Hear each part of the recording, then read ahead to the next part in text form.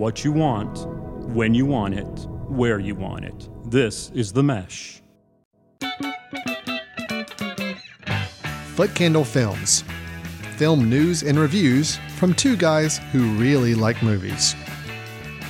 This episode is brought to you by the Foot Candle Film Society. For a schedule of upcoming screenings and membership information, visit the Society's website at www.footcandle.org. Hello and welcome to Foot Candle Films here on the Mesh.tv podcast network. My name is Alan Jackson. With me at the podcast recording studio table is Chris Fry.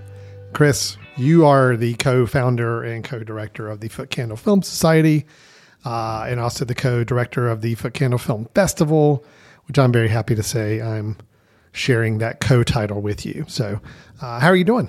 I am doing well. Interested to hear your thoughts on today's movie. Okay. Yeah, because I'd seen it, and I remember I'd seen it, and then it is nominated for an Academy Award, and so that kind of got a little bit more attention to things. Mm-hmm. And then we decided to review it, and I'm interested to hear your thoughts on it. Well, we will get into that in just a moment. The film Chris is teasing you about is the film Society of the Snow, which is a telling of the story of the rugby team that crashed in the Andes back in the 1970s. For people who say, well, that sounds familiar. Yes, there was a movie made called Alive that was made of that story back, I think, in the late 90s, I believe, if I remember correctly. Yes. Well, yeah. But this is a new version, a new telling of that story by writer and director J.A. Bayona. So we'll be discussing that film and giving a full review of that film in just a moment. That is a Netflix, it's Netflix original, right? I mean, that's like they're releasing on Netflix only. Yes. Okay. So it's available on Netflix now. We'll be reviewing in just a moment. Plus, and I'm super excited for this, Chris. I know we capped off 2023 over the last couple weeks and gave our recaps of what we thought about the year. But now we're turning all our attention to the year that we just started. Gosh, it's already February. So we're already deep in the year. Yeah. But we're still going to do this. We're going to hear Chris Fry's most anticipated films of 2024. Your top 10. Yes. Since we're already a month into the year, you've actually already seen one of your own top 10 anticipated right. Yeah, because films. it came out in January. So right. yeah. So you'll get a quick little recap on how that experience was. But I can't wait to hear the other 9 and see if any of your lists are making my list, or if I've got some arguments to make with you on your list. We'll see when we get to it. That'll be fun. But let's get right into our movie review. Again, it is the story of the rugby team crashing onto a glacier in the Andes and their story of survival. This is the film Society of the Snow.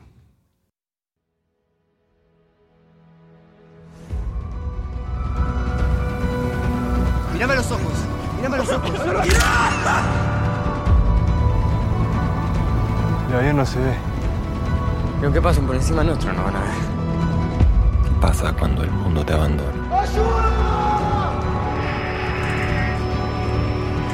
Cuando no tenés ropa, te estás congelando. ¡No vamos a llegar hasta arriba! Director J.A. Bayona first came to the movie-making world's attention in 2007 with his horror film, The Orphanage.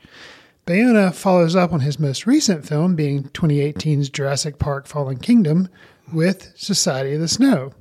The film, as Alan alluded to, tells the true story of a Uruguayan rugby team whose plane crashes on a glacier in the Andes and follows their struggle to survive. As you also alluded to, this is the second time this story has been told on the big screen. The 1993 version, called Alive, starred Ethan Hawke and was in English. Society of the Snow is in Spanish and is one of the films nominated for Best International Feature Film for the 2024 Academy Awards. Alan, what did you think of Society of the Snow? So I don't know what verb to use, because I feel like saying I love this movie is kind of, it's not appropriate for the subject matter of the film. Okay. I'm not going to say I enjoyed it, because it's a tortuous watch. It's a very, very difficult film. Sure. I'm very much in admiration of this film. How's that? That's the word I'm going to use. Because I do think this film is extremely good. If you're going to tell this story, And I'm disregarding what happened in 1993 with the film version because I looked through my film log over the years, Chris. I do not believe I've ever actually seen that film. It's one of those where I heard enough about it and I heard people talking about it and it kind of was all buzzy about people talking about that film, when it came out. I don't think I ever saw it, so I have no basis for comparison. But if you have to tell this story, and you do have to tell this story, this is a story worth telling. This is the way to tell it. I felt this was expertly done, harrowing in places where it needed to be harrowing and inspiring in places it needed to be inspiring.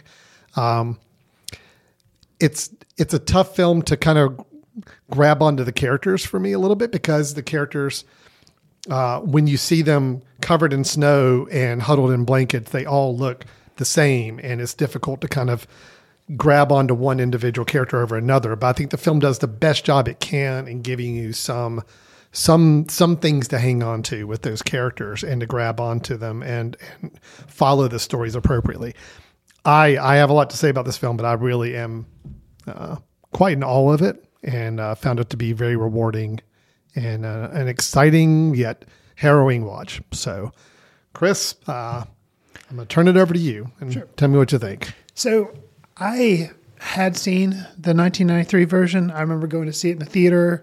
I was in college. A bunch of friends went to go see it. And we kind of knew, you see the trailer and you're like, oh, it's a plane crash based on a true story. And it had Ethan Hawke. So it was like, yep, we're in. I remember liking it. Mm-hmm. And now having seen this film, it's weird because I kind of feel guilty for liking it. For liking Alive, the original version. The older English version. The older English version, because you see this, and granted, like at the time, we're in a very different world now in 2024 than we were in 1993.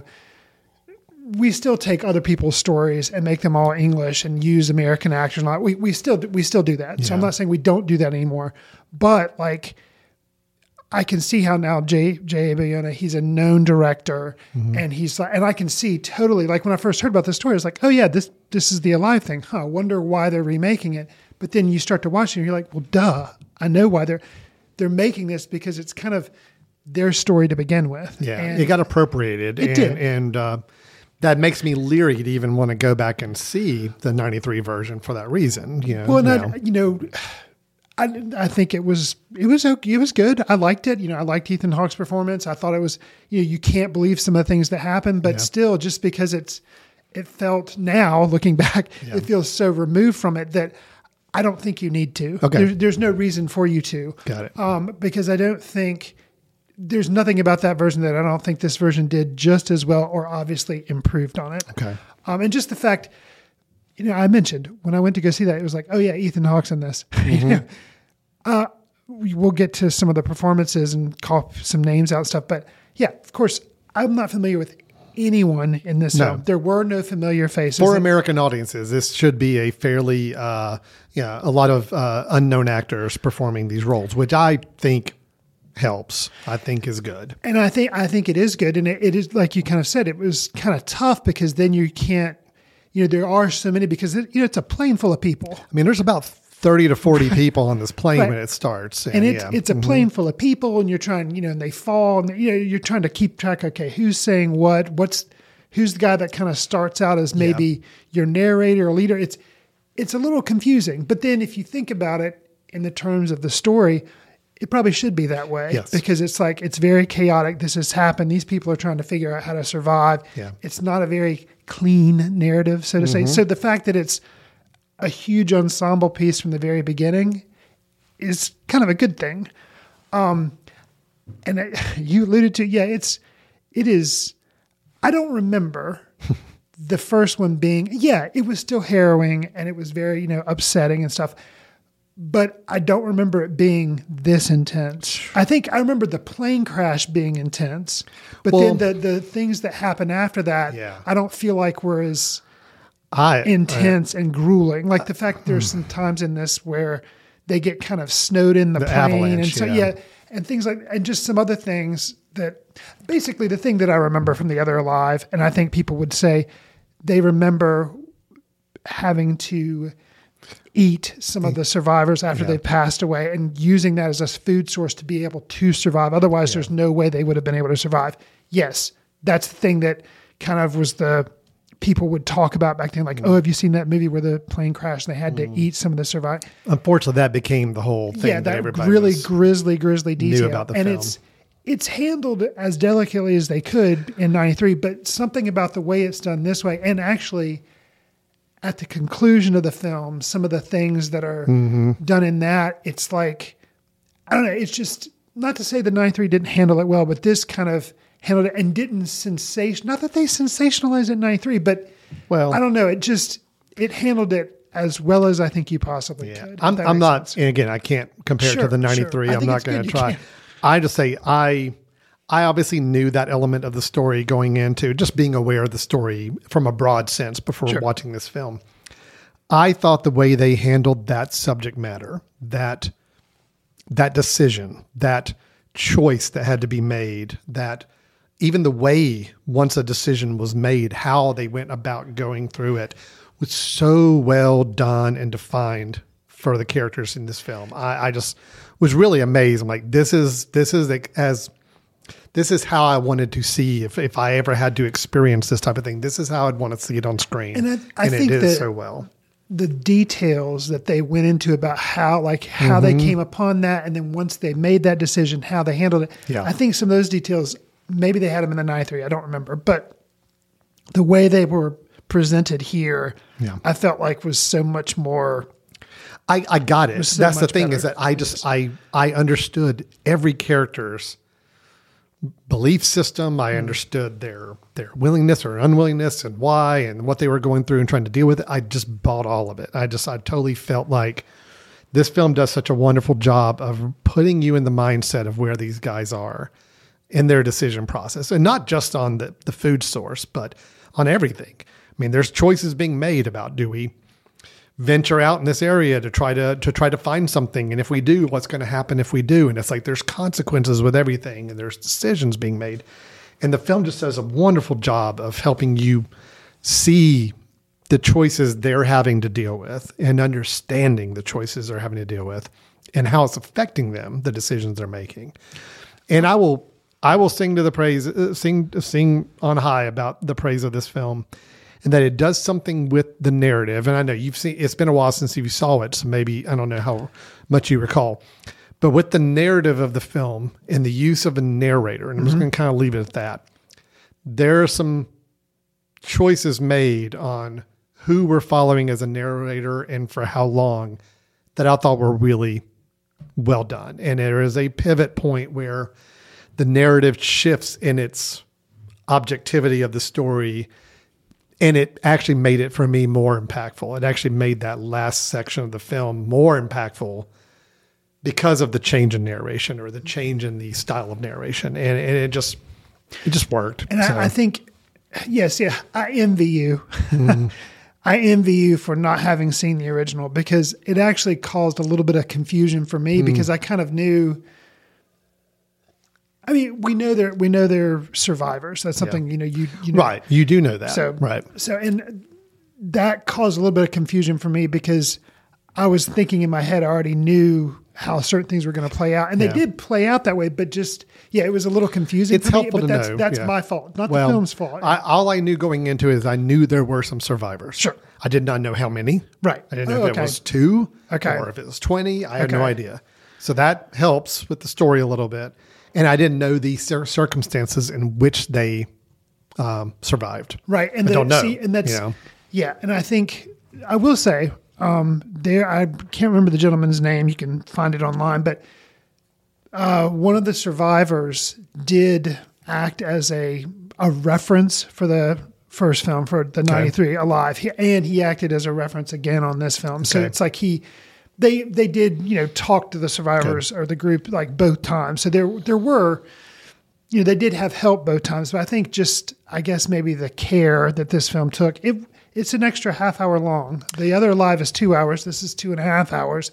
And man, like, I felt it. I think I guess just the way the first film, to me, upon my recollection, seemed a lot more like polished. Not polished, but just kind of given that Hollywood sheen of like It's an taking adventure. off all the details and the edges that you don't really have to have, and just getting you straight to the plot points and the beats. And it still makes you appreciate what these people went through, but maybe it's not perceived as being as harrowing or as grueling. Not that it's difficult to put into words. This film had it's really two scenes that I felt like were just some of the most intense, scariest things I've seen in a long time. One is the plane crash itself. Sure. I mean, it is every bit as traumatic as it honestly needs to be to put you in the mindset of where these people are.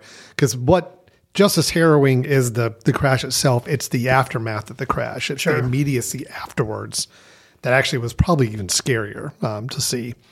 Then, as you mentioned, there's scene involving avalanche, and I'm not going to go into much more detail on that, but just, yes, that was another thing that the way they staged it, and it kind of comes out of nowhere and it hits you as the viewer, just like it does the members of the crew there.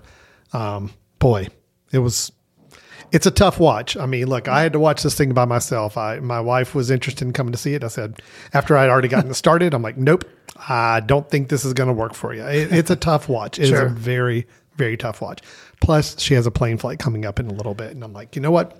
You don't need to see this right now. So, I tell you what, too, from a visual standpoint, I mean, obviously, the 95% of the film takes place in the Andes Mountains. And very stark, but yet beautiful landscape. And that's what I thought they balanced so well, too, is that I found myself looking at the scenery and just thinking how beautiful it is, but yet they also, Bayona also just makes the landscape a villain, at times. I mean, there are points where you're wanting, just as a viewer, just like they're wanting to see what's beyond a ridge or what's over here. And when you see it, you have your same sometimes stomach drop or heart drop, just like they do, I'm sure at times, just to understand how perilous the situation is. So it's I just thought this was a masterful directed film.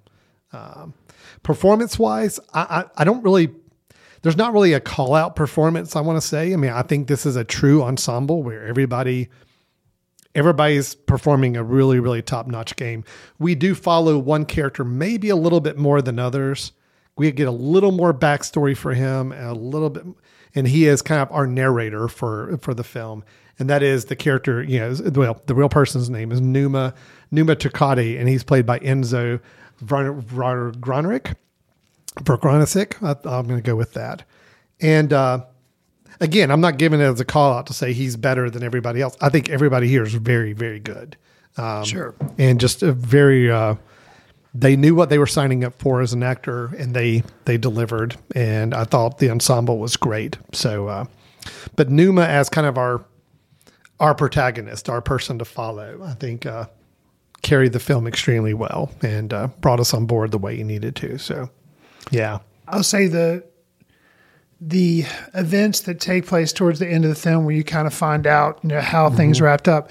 I think that was one area too that, at least in my recollection, that part kind of grounded it a little more as opposed to just, okay, we have survivors. Yay, the movie's over. It kind of showed the survivors trying to integrate back into society, and we'll just kind of leave it. But the way those, and maybe that's the last 20 minutes that wasn't in the other film, that this is a half hour longer or whatever. Like, that's what really kind of helped to ground this film, make it seem, real important. I appreciated it. I thought it was really good. And I don't believe that this film ended with the traditional depiction of a real event motif of having the lines coming up explaining like what all the characters are doing now or whatever. It didn't have any of that, which I also appreciated too. I think the coda of the film, that last 15 minutes or so you're talking about, did what I needed to do. It gave me what I needed for these characters. But the use of photographs was something that, comparing the real photographs to photographs we saw taken throughout the film, that worked for me. It's like, that was enough. I didn't need to see, don't tell me what each character is now doing in their life or how long they lived or whatever. The photographs worked and became that connection point to the real story in the film we just saw. So, yeah, I could talk about this film for a good while. I did find it extremely interesting to watch. And but again, I will say as a warning for anybody listening, I mean, it is a very difficult watch. If you saw the 93 version alive, I'm going to go ahead and guess this was more intense and more harrowing than that. Just my guess. Because I know that was a Hollywood-driven film with bankable movie stars, and they typically aren't going to go quite as in depth. This one's a tough watch, but very, very tough. But found it extremely rewarding. When I think I'll say, kind of echoing what you're saying it's a rewarding watch, it's a tough watch, but it's worth seeing. And I'll second that, and I'll say, if you're wondering, like I was when I heard this movie, I've seen Alive, I know the story. Do I need to see? And the answer is, as I've kind of already mentioned, yeah. I think this is the superior version. Not the other version's terrible, but I think it's told by the people who should be telling the story. Yes. So I'm glad that I saw it, and I would recommend that people who saw Alive, if you're interested in the story, you should check this out as well. It's worth it. J.A. Bayona, I just want to mention, I have not seen The Impossible. I have not seen The Orphanage.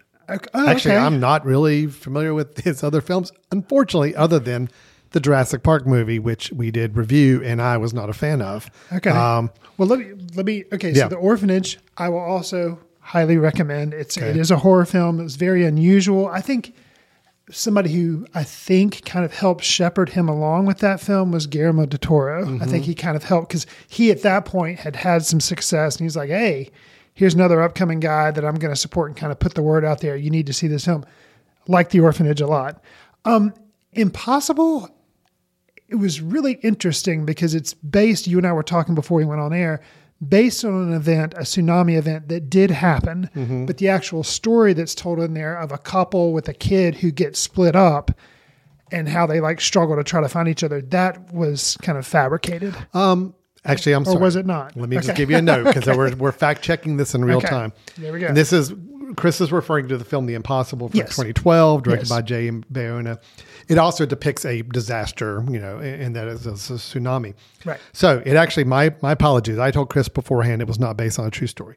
It actually is based on the experience of a true person and her family. Okay. So a true family that, are kind of relayed their experience during this tsunami. And that was what was made in the movie. So there we go. So J.A. Bayona has done 2 disaster related true stories and showing kind of the human spirit of, getting through these trials and tribulations. So that was what The Impossible did. And now he's done that with the Society of the Snow. But you're saying the movie itself, your impression of the film? It was okay. Yeah. I would say it's okay. The thing that was troubling, and granted, when I watched it, the internet had already voiced their opinions. The big brouhaha with that film was that the couple is Ewan McGregor, Naomi Watts, and I don't remember who the child was. It's actually Mr. Tom Holland. Oh, wow. Tom Holland was the boy. Okay, so that was before he was Spider-Man, I guess. Yeah. Okay, so there's 2 people, and a lot of people's concern or kind of what they complained about the film was, did the tsunami take place? The tsunami took place in, just at the Indian Ocean.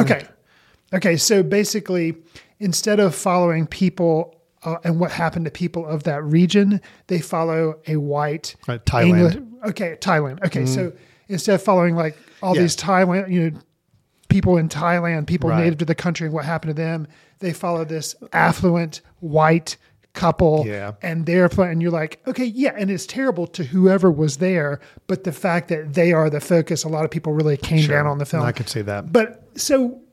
I will say that I think it showed, though, that Bayona could do a scope of a huge event like that. And with Society of the Snow, you can see how his skills that he's developed as a filmmaker, how they came to play. And I think, this is obviously, from what Alan and I've said, Society of the Snow is a much better film. Yeah. I know this was technically a 2023 release. Sure. Came out very late 2023 on Netflix, I believe.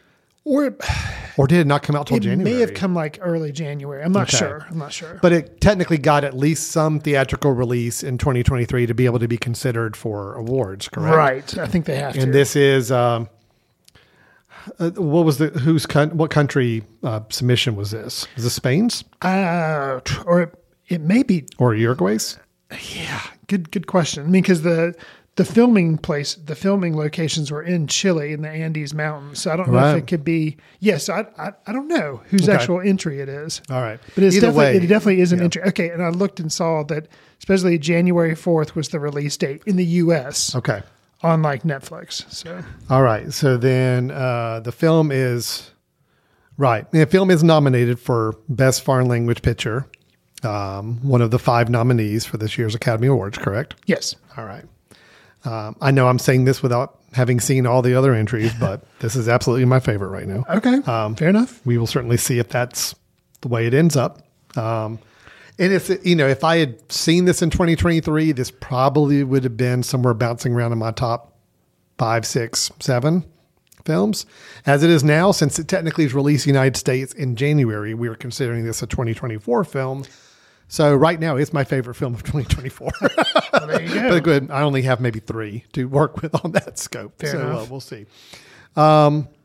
That is Society of the Snow. Anything else, Chris, we need to mention there? No, I think it's a strong contender for the award at the Academy Awards. We'll have to wait and see. But Okay, the film is representing Spain. it is Spain. Yeah, Spain Okay. this is their Production their award. production for the Academy Awards, and it is one of the films nominated for International Feature Film and Best Makeup and Hairstyling. Also got a nomination. Okay, so for we got that as 2 well. nominations. Okay.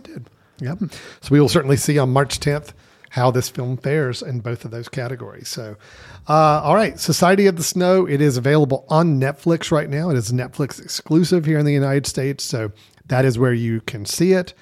We're both recommending it strongly, but it is a tough watch. I always like to throw that in there. Not that we're trying to be parental with it all, but just, I think it's important to know that it's a tough subject matter. It's a very, very difficult story, but I feel like expertly told. So, okay.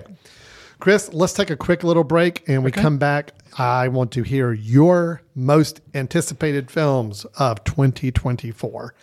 This is going to be fun. I love countdowns. I love numbers. I love lists. Chris has got one to share, so we're going to go through his list here in just a moment. So stay tuned. You're listening to Foot Candle Films here on themesh.tv. We'll be right back in just a moment. This podcast is sponsored by Jackson Creative, a custom communication agency located in downtown Hickory, North Carolina, specializing in online content creation. To learn more, visit thejacksoncreative.com. Jackson Creative, we tell your story. Hello and welcome back to Foot Candle Films here on the Mesh.tv podcast network. Chris and I had our review of Society of the Snow earlier, both high recommendations for that film, well-made film, available on Netflix. But Chris, as I said, that was technically a 2024 release, came out on Netflix or in the United States at the very first week of January. Right. So it is one of the first releases of the year. But, we talked about our 2023 best of year a couple episodes ago. We recapped the year. Every year, we always look forward to see what are some films coming out this coming year that we're looking forward to. And I may have some of my own kind of penciled in somewhere, but you have actually created a list. And I want to hear your list of the 10, your most anticipated films of 2024. But do you need to set up some rules for us, of or course. ground rules on things? I always first, have so ground rules to make sure we Okay. know. So just like with the lists that you and I have already done for years in where we were doing films, this list is also it's in alphabetical order. So not ranked by importance or Which one's released first or whatever. No, it's just an alphabetical with the listing A, of yeah. 10 films. right. Okay. And these, assuming release dates stick, these Yes. all will come out in 2024. Some have in Letterboxd, they have 2023 dates, but I'm assuming that means they were doing festival circuits, and then they'll actually still be come released out in this year. 2024. Now, So, in theory, I guess to put the disclaimer out, some of these films may not make it in 2024. That's true. So, They may not. You may be revisiting them for your 2025 list if they don't make it out yet. So. right. And then a guiding principle for the list as well is there are no sequels, no remakes, and no cinematic universes. So there's going to be no Marvel cinematic stuff. There's no Dune 2. There's no, none of that. No Deadpool 3?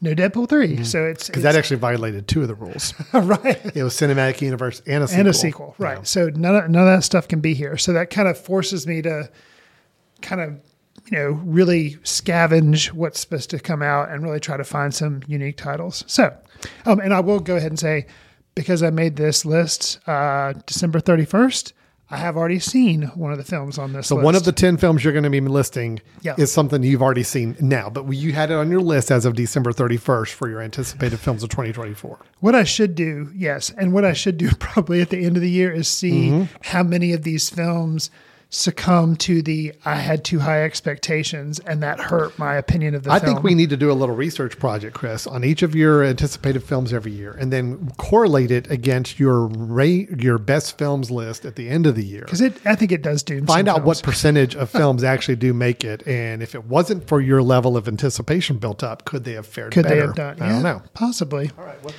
Well, So I'll go. theory be damned. We're going to go forward with it Yeah. anyway and still hear your anticipated films for 2024. Excellent. So the first one that I'll start off with is called The American Society of Magical Negroes. Yes. It's being directed by Kobe Libby, and I'll give you kind of the plot description as what it's given in Letterboxd. Aaron is an idealistic young black man who's recruited by veteran agent Roger into the American Society of Magical Negroes. Aaron finds that working for the society, an ancient, secret, and magical organization dedicated to making white people's lives easier, is the most challenging and unexpected journey of his life. Wow. It stars Justice Smith as Aaron, and David Alan Grier is also starring in the film. So just the premise of that, I'm completely unfamiliar with the director. I think this is his directorial debut, so that kind of adds interest right there. But I'll admit, how I came up with this title, I was in the theaters around the holidays seeing films just like everybody else, and I saw the poster for this, and I was like, do what? and just the title, you're kind of like, okay. And so then I started doing some research. I'm like, okay, it goes on the list because it's a very unique premise. Well, playing on that cinematic trope that so many movies have fallen into in the past and gotten properly criticized for, Yes. is the quote magical Negroes idea of someone that you need as a supporting character to just kind of magically show up in a film or have some sort of profound impact on the lead actor or actress. You can think of things So- like Field of Dreams Right. or Shawshank Redemption. Yeah, or, there's a lot of those examples. And yes, it is a very overused and unfairly used premise for Sure. a film. So they're obviously wanting to make some commentary on that for sure with this film. And I think that's great. I'm excited to see it as well. So that was the first one. right. Next up, we have The Bike Riders, which have we done a trailer We topic did. on that film? 'Cause Okay. that was supposed to come out this year. Okay. It's supposed to in 2023. 23. It actually, because of the strike, it got delayed. Okay. The film was done. It was done. set for release, and they pushed it back to June. So I'll just kind of give a recap on what this film's about. It is directed by Jeff Nichols, and it stars Jodie Comer, Austin Butler, and Tom Hardy, and Michael Shannon. Kathy, a strong-willed member of the Vandals, which is the bicycle game, who's married to a wild, reckless bike rider named Benny, recounts the Vandals' evolution over the course of a decade, beginning as a local club of outsiders united by good times, rumbling bikes, and respect for their strong leader Johnny. As life in the Vandals gets more dangerous and the club threatens to become a more sinister gang, Kathy, Benny, and Johnny are forced to make choices about their allegiances and loyalty to the club and to each other. So, and it's based on a book of photography, I think maybe that was taken of like basically like a Hell's Angels type club, I guess the Vandals of that. But and then somebody wrote kind of this screenplay kind of around the idea of like documenting what happened. So that's my understanding at least. Jeff Nichols, always a big fan of his. And the cast looks impressive. So, yes, you could say it just looks like kind of like a Easy Rider type redo type in a way, but I don't know. Or something like, I guess I never watched the show, but like a Sons of Anarchy riff or something. So, cause that dealt with like motorcycle gangs and stuff, but, I don't know. I'm interested. No, I think I actually brought this up as a film I was very curious about and anxious to see. So glad to see it still made your list. That is awesome. Okay, so and hopefully it will come out. It didn't come out in 2023. Hopefully it will. Well, come out it in 2024. should be a pretty lock for this year. I mean, I think the idea is it was done. I mean, it's a movie that was ready to be released. It was just because of the strikes that were going on, they just couldn't promote it. And they have a lot of star power behind the film, so they wanted to get it out there. So, yeah. So next up is The Book of Clarence. This was a 2023, but it came out in 2024. James Samuels, the director. The cast, Lakeith Stanfield, Omar Sy, David Oyelowo. The story, I'll give you, is a streetwise, down-on-his-luck Clarence, that's Lakeith Stanfield, is struggling to find a better life for his family while fighting to free himself of debt. Captivated by the power and glory of the rising Messiah and his apostles, he risks everything to carve his own path to a divine life and ultimately discovers the redemptive power of belief may be his only way out. So yes, this is a biblical epic. It takes place back in that time. I was thinking when I put this on my list, I have now seen it, so that it was going to be kind of like a Life of Brian take, you know, the Monty Python film Life of Brian, done obviously a while ago because it was a Monty Python film. It is a really interesting film, and I think I'm glad I saw it. Okay. I think it is one that suffered definitely from my expectations because James Samuel also made a film that I believe was a Netflix original that was The Harder They Fall, that was like a Western. And I liked that one and I thought it was good. And then he took on this crazy premise of what I just described. And I was like, okay. And then I saw the names involved. I was like, okay, this is going to be amazing. And it was good. And I think it should be praised because it is a biblical epic that for the most part has an all black cast. So just, I can imagine that it might be kind of cool for people who have never seen depictions of the Bible with that type of cast. That could be a very, edifying thing to see there. I see somebody that looks like me up on the screen doing something back in biblical times. Okay, so applaud it for that. But something about, and I think this all related, the acting was fine it was great across the board. Camera work looked great. Direction was good. But the script, for me, struggled between being a little too comedic and then the tone shifting into something that's pretty serious as far as some stuff going on. So, and I don't know, maybe I need to see it again and just realize, like, now that I know what it is and know how things kind of shuffle out, be more okay with it. I don't know, but I'm glad this film exists. I would be curious if you ever caught up with it, what your thoughts were on it. So not overall successful for me, but I am glad that I saw it. So that's The Book of Clarence. Fair enough. I don't know if it is still in theaters. It was in theaters, but I think it's probably made it. Yeah, I think it's already out. So maybe something people can just catch up with when it hits a streaming service. Sure. But that's The Book of Clarence. Okay. So definitely a filmmaker, Harder They Fall with this film. I'm still interested to see what he's going to do next because hopefully, I don't think this film make a lot of money.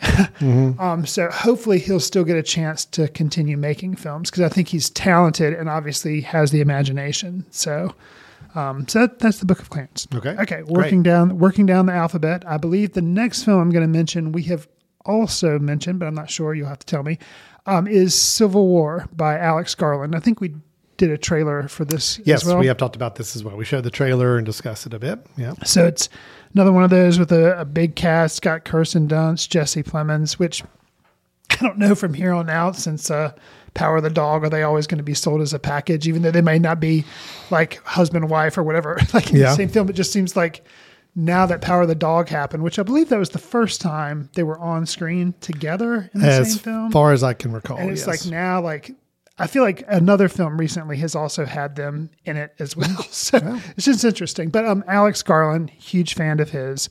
And it's kind of the near future dystopian film where the U.S. stands on the brink of a civil war. I'm interested to see it. A problem with it could be that it could be a struggle to watch in 2024, seeing as how we are in an election year, and that tends to make things very on edge. I think it's going to be a politically for very everybody. interesting release of this film in April when it comes out. So, yeah. But still, it No, makes my I'm list. super excited for this film. I brought it up, I remember, with our trailers, because I was really curious, the tone of the film. I couldn't tell if this was Alex Garland trying to make something a more actions and more broad appeal film, tapping into our society's wants at this point, or if there was going to be something more to it than what we kind of saw on the surface. And I'm kind of hoping for something more, but I still trust that it's going to be an interesting film regardless. So, Agreed. yeah. We'll have to, and it's going to be, you said April, so it's approaching. We don't have to It wait is all the way till approaching. summer or Prestige Picture Time in November. So Yeah. we'll find out the answer pretty soon, hopefully. So Okay. next up, we have Drive Away Dolls, which is a new film by Ethan Coen. And this is another Yeah. film where he and Joel are not working together. It is just Ethan. To me, it seems like kind of a return instead of going the Macbeth route. Now, did Ethan or Joel do Macbeth? I don't know. Yeah. It may have been Joel, but still, like instead of doing something that does not fall into something I would think the Coen brothers would do, Yeah. rather working independently or together, this looks like something that is a Coen brothers film. Like I get it. It's Jamie, an uninhibited free spirit, bemoaning yet another breakup with a girlfriend, and her demure friend Marion desperately needs to loosen up. In search of a fresh start, the two embark on an impromptu road trip to Tallahassee, where things go awry because they cross paths with a group of inept criminals along the way. So you have the whole, like, two happy-go-lucky people run into criminals, and things start happening. They chase them. You have kind of from the trailer at least, the stereotypical kind of Coen brothers dark humor type. It looks like a lighter Blood Simple because you have that whole crime thing, but it still has some like jokes, kind of like a Raising Arizona feel to it. And you've got Margaret Qualley, you've got Beanie Feldstein, Coleman Domingo, Pedro Pascal, Matt Damon. So, and I think some of Pedro Pascal and Matt Damon are more like cameo role type things, but still kind of an interesting buddy film. So I'll be interested. Well, so Joel was the director of the Tragedy of Macbeth. Okay, so he did So Macbeth. he went that, and Ethan is now, this is his first solo film. thing. And Got you. yeah, he definitely seems to be adopting more of the traditional Coen Brothers style film, but who knows? Yeah. It could be a little different too than what we're expecting. So I remember seeing a trailer for this several months ago, kind of out of nowhere. I knew nothing about it Me neither. and was kind of shocked when I saw it was an Ethan Coen film. And Right. anyway, And then it seems like the delay from when they showed the trailer to when this film's released, I don't know if it also suffered a little bit from writer's strike delay or I who don't knows. know. Yeah, I'm not But, sure, but that is coming out in when? I don't know. It's there again. It's listed as 2024. Looks like it's going to be, hold on, I'll be able to tell you right here. February. Oh, okay. February 23rd is the date for Drive Away Dolls. And as far as I know, too, I forgot to mention, these films, with the exception of one, are theatrical releases, I think. Is that another rule you've No, laid no, on no, top no, of no, this? that Or just, wasn't a rule. it just so No. happened No, that all yeah. 10 of them were. Well, yeah, with the exception of, I think, two that I know are going to be. Anyways, who knows how, but I like Drive Away Dolls, maybe it's just going to go straight to Netflix. I don't know, but I think it's theatrical. We'll have to see. Okay. Okay, so next I have Evil Does Not Exist. This is from Ryusuke Hamaguchi, and he's the person who did Drive My Car, which was Oscar nominated a couple of years ago. So this is a new film by him. It has a 2023 release date, so I think it has played festivals. So, but the summary of the film is Takumi and his daughter Hana live in Mitsubiki Village close to Tokyo. One day, the village inhabitants become aware of a plan to build a camping site near Takayumi's house, offering city residents a comfortable escape to nature. And I think things, from what I've heard, I haven't even seen a trailer for the film, it's kind of like it's a corporation kind of making a campsite. So it's kind of like what happens to their neighborhood. It's like a corporatized version of nature. It's like, I don't know, there's some interesting things going on there. But I just, surely based because it's the guy who did Drive My Car, was a very long film, but I remember really liking it. This is actually only 106 minutes, so it's a little bit more concise. Like half the length of Driving the Car. Right. Yeah. But I was just curious to see something else from that filmmaker. So that's Evil Does Not Exist. Have no idea when it's going to be released or how. But it was, Festival Circuit 2023. So I think at some point it will come out in 2024. Okay. All right. So for the general audiences.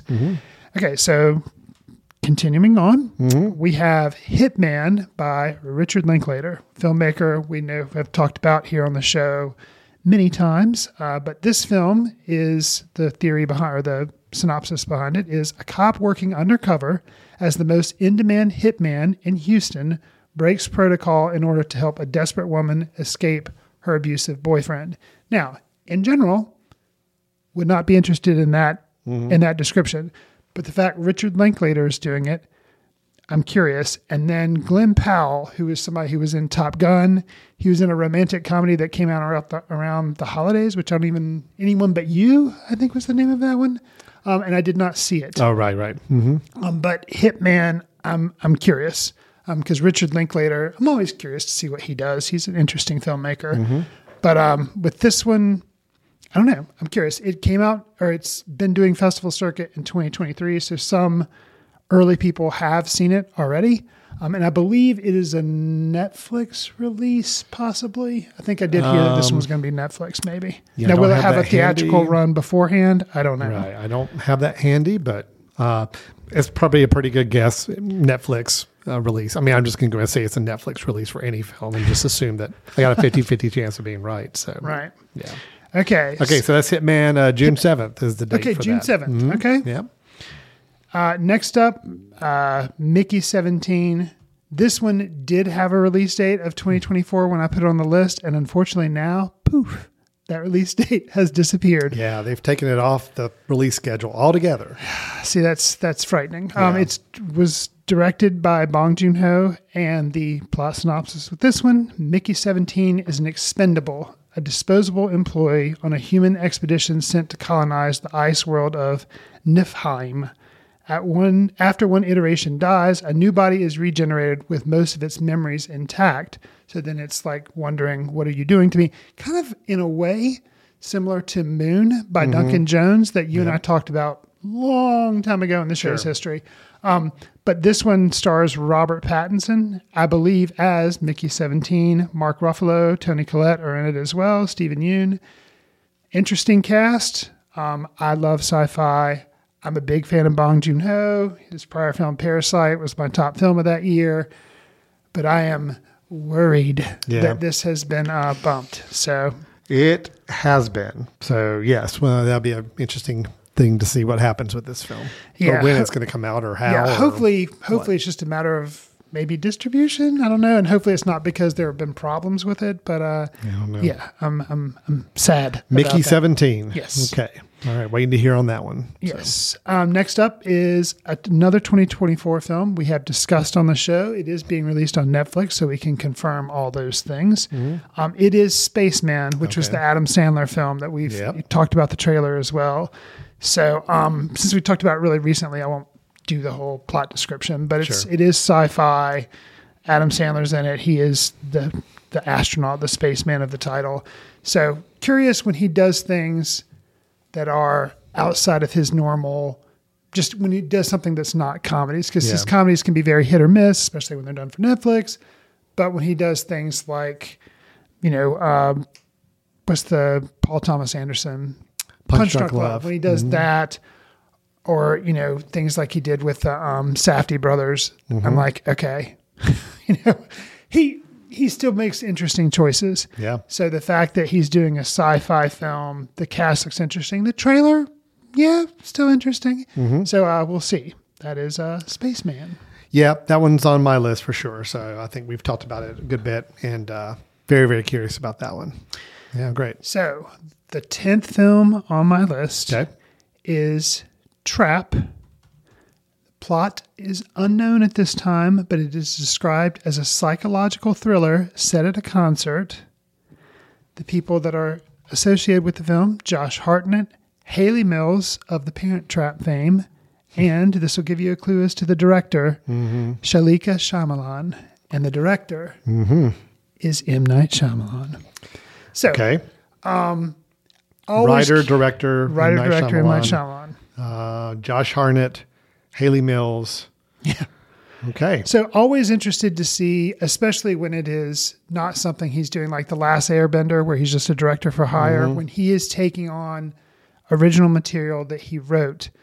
I'm always willing to give him a shot. You know, he did Old, was not, thought it had elements that were good, but then kind of fell apart for me. Yeah. But still, he's somebody that I'm always willing to give the benefit of the doubt. We know very little about this, but a psychological thriller set at a concert. Okay, that sounds like it'd be. And I think, although you and I differ, like I really liked Split. That was something that he did semi-recently that I really liked. And then Glass had potential, but then kind of, fell. But those were all both at the time when you saw Split, you didn't know it until the very end, kind of a follow-up or a thread on Unbreakable. Yeah. So, I liked Split, Glass, diminishing return there, but still I admire for him for trying to come up with original things and working how he wants to. So with Trap, hopefully this is not an extension of that trilogy with the heroes things that he was doing. I wouldn't think it is, because it doesn't involve Bruce Willis, doesn't have Samuel I think Jackson. after the response of Glass, I think he had always said that was kind of meant to be kind of a trilogy of films he could put together. So I don't think we're going to revisit that world. That would be my guess. Sure. I could be surprised, but to me, sounds like a lot more like, like Old. Old was a one-off film that was kind of him exploring a story idea he had. I hope it's more like The Visitor, because I did like The Visit with the grandparents film. Yeah, I like that horror film. Yeah, that to me was like good Shyamalan. It's like self-contained, singular story. It knows what it wants to do with the story, and it's just going to have fun with it, and that worked for me. So, and here's something else. We've talked about, and I think all of his films, yes, they've always had for the most part, have had like a twist element or like an ending where he does the thing. Because that was, The Sixth Sense is kind of how he got that started. But this film, if he could just make a psychological thriller set at a concert and just worry about making it a psychological thriller and not worry about maybe a twist ending, I think could actually be really good. Now if he does it, great. But like if he could just say, you know what, I'm going to set that aside and just make a psychological thriller. Yeah, I don't know. It could be interesting. No, I'm always willing to give him a shot. I mean, he lost all my faith after The Happening many years ago, but he worked to build it back. Well, after The Happening, there was like several films of just no interest at all. After Earth, Last Airbender, some of those just did not work at all. Sure. But he started to kind of get back into his groove. And I'm not saying the films have been great, but they've been okay. And a little more hit or miss, but But at least I admire the effort being put in. I do too. And it'd be one thing if he was just, making movies for Marvel or making movies for DC, and we felt like these were just diminishing returns. But when you're trying to come up with original material and you're not always succeeding, it's like, well, but at least you're trying to. Well, we forgot about Knock at the Door. That was his last Knock at the Cabin. Well, Knock at the Cabin. Yeah, I'm sorry. That was based on a book, and he adapted that's it. True. That's true. Very true. Yeah, and I think a lot of people really liked that film, and I was not as high on it. I was mixed on it. I liked elements of it, but didn't work as a whole. So yeah. Right. Yeah. So I don't know. I'm giving him the benefit of the doubt. He did make my top 10 list of films for 2024. Fair enough. That's good. And this is early days yet because we don't even have a poster for this one. But in theory, I was going to say I looked it up and there's nothing about it. So other than just saying it's a film and 2024 is the year, and I saw the couple stars, and that was about it. In a way, especially with a Night Shyamalan film, where a lot depends on twists or surprises, I would rather it just kind of come out and not see a trailer. And don't tell us what I don't even want to know what the thing of it is. The whole premise even. Old, that was the thing, is that you kind of got the whole premise like way on early. Everybody knew what it was. And then it just kind of was setting itself up for a little failure, I think, by the end. Sure. I'm all fine with it if it's just going to be a true, hey, it's a film called Trap. It stars these people. It's coming out this date. That's all you need to know, and just go. And I'd be down with that. I think that'd be fun. Yeah. So that is your 10. Yes, that is your 10. Again, all original films, meaning they're not based on they're not remakes of other films, or they're not sequels to existing films, or part of any kind of cinematic universe. Correct. So obviously there are a lot of films you did not include in there because of those parameters, but 10 original story ideas as films that you are interested in. Yes. I'm with you on most all of them. I think all of them at least have some level of interest with me as well. Sure. So we will certainly see. We're going to need to track these at the end of the year and just see how we did. What films that I didn't mention that maybe are sequels, or what are some highly anticipated films that you, Alan, have?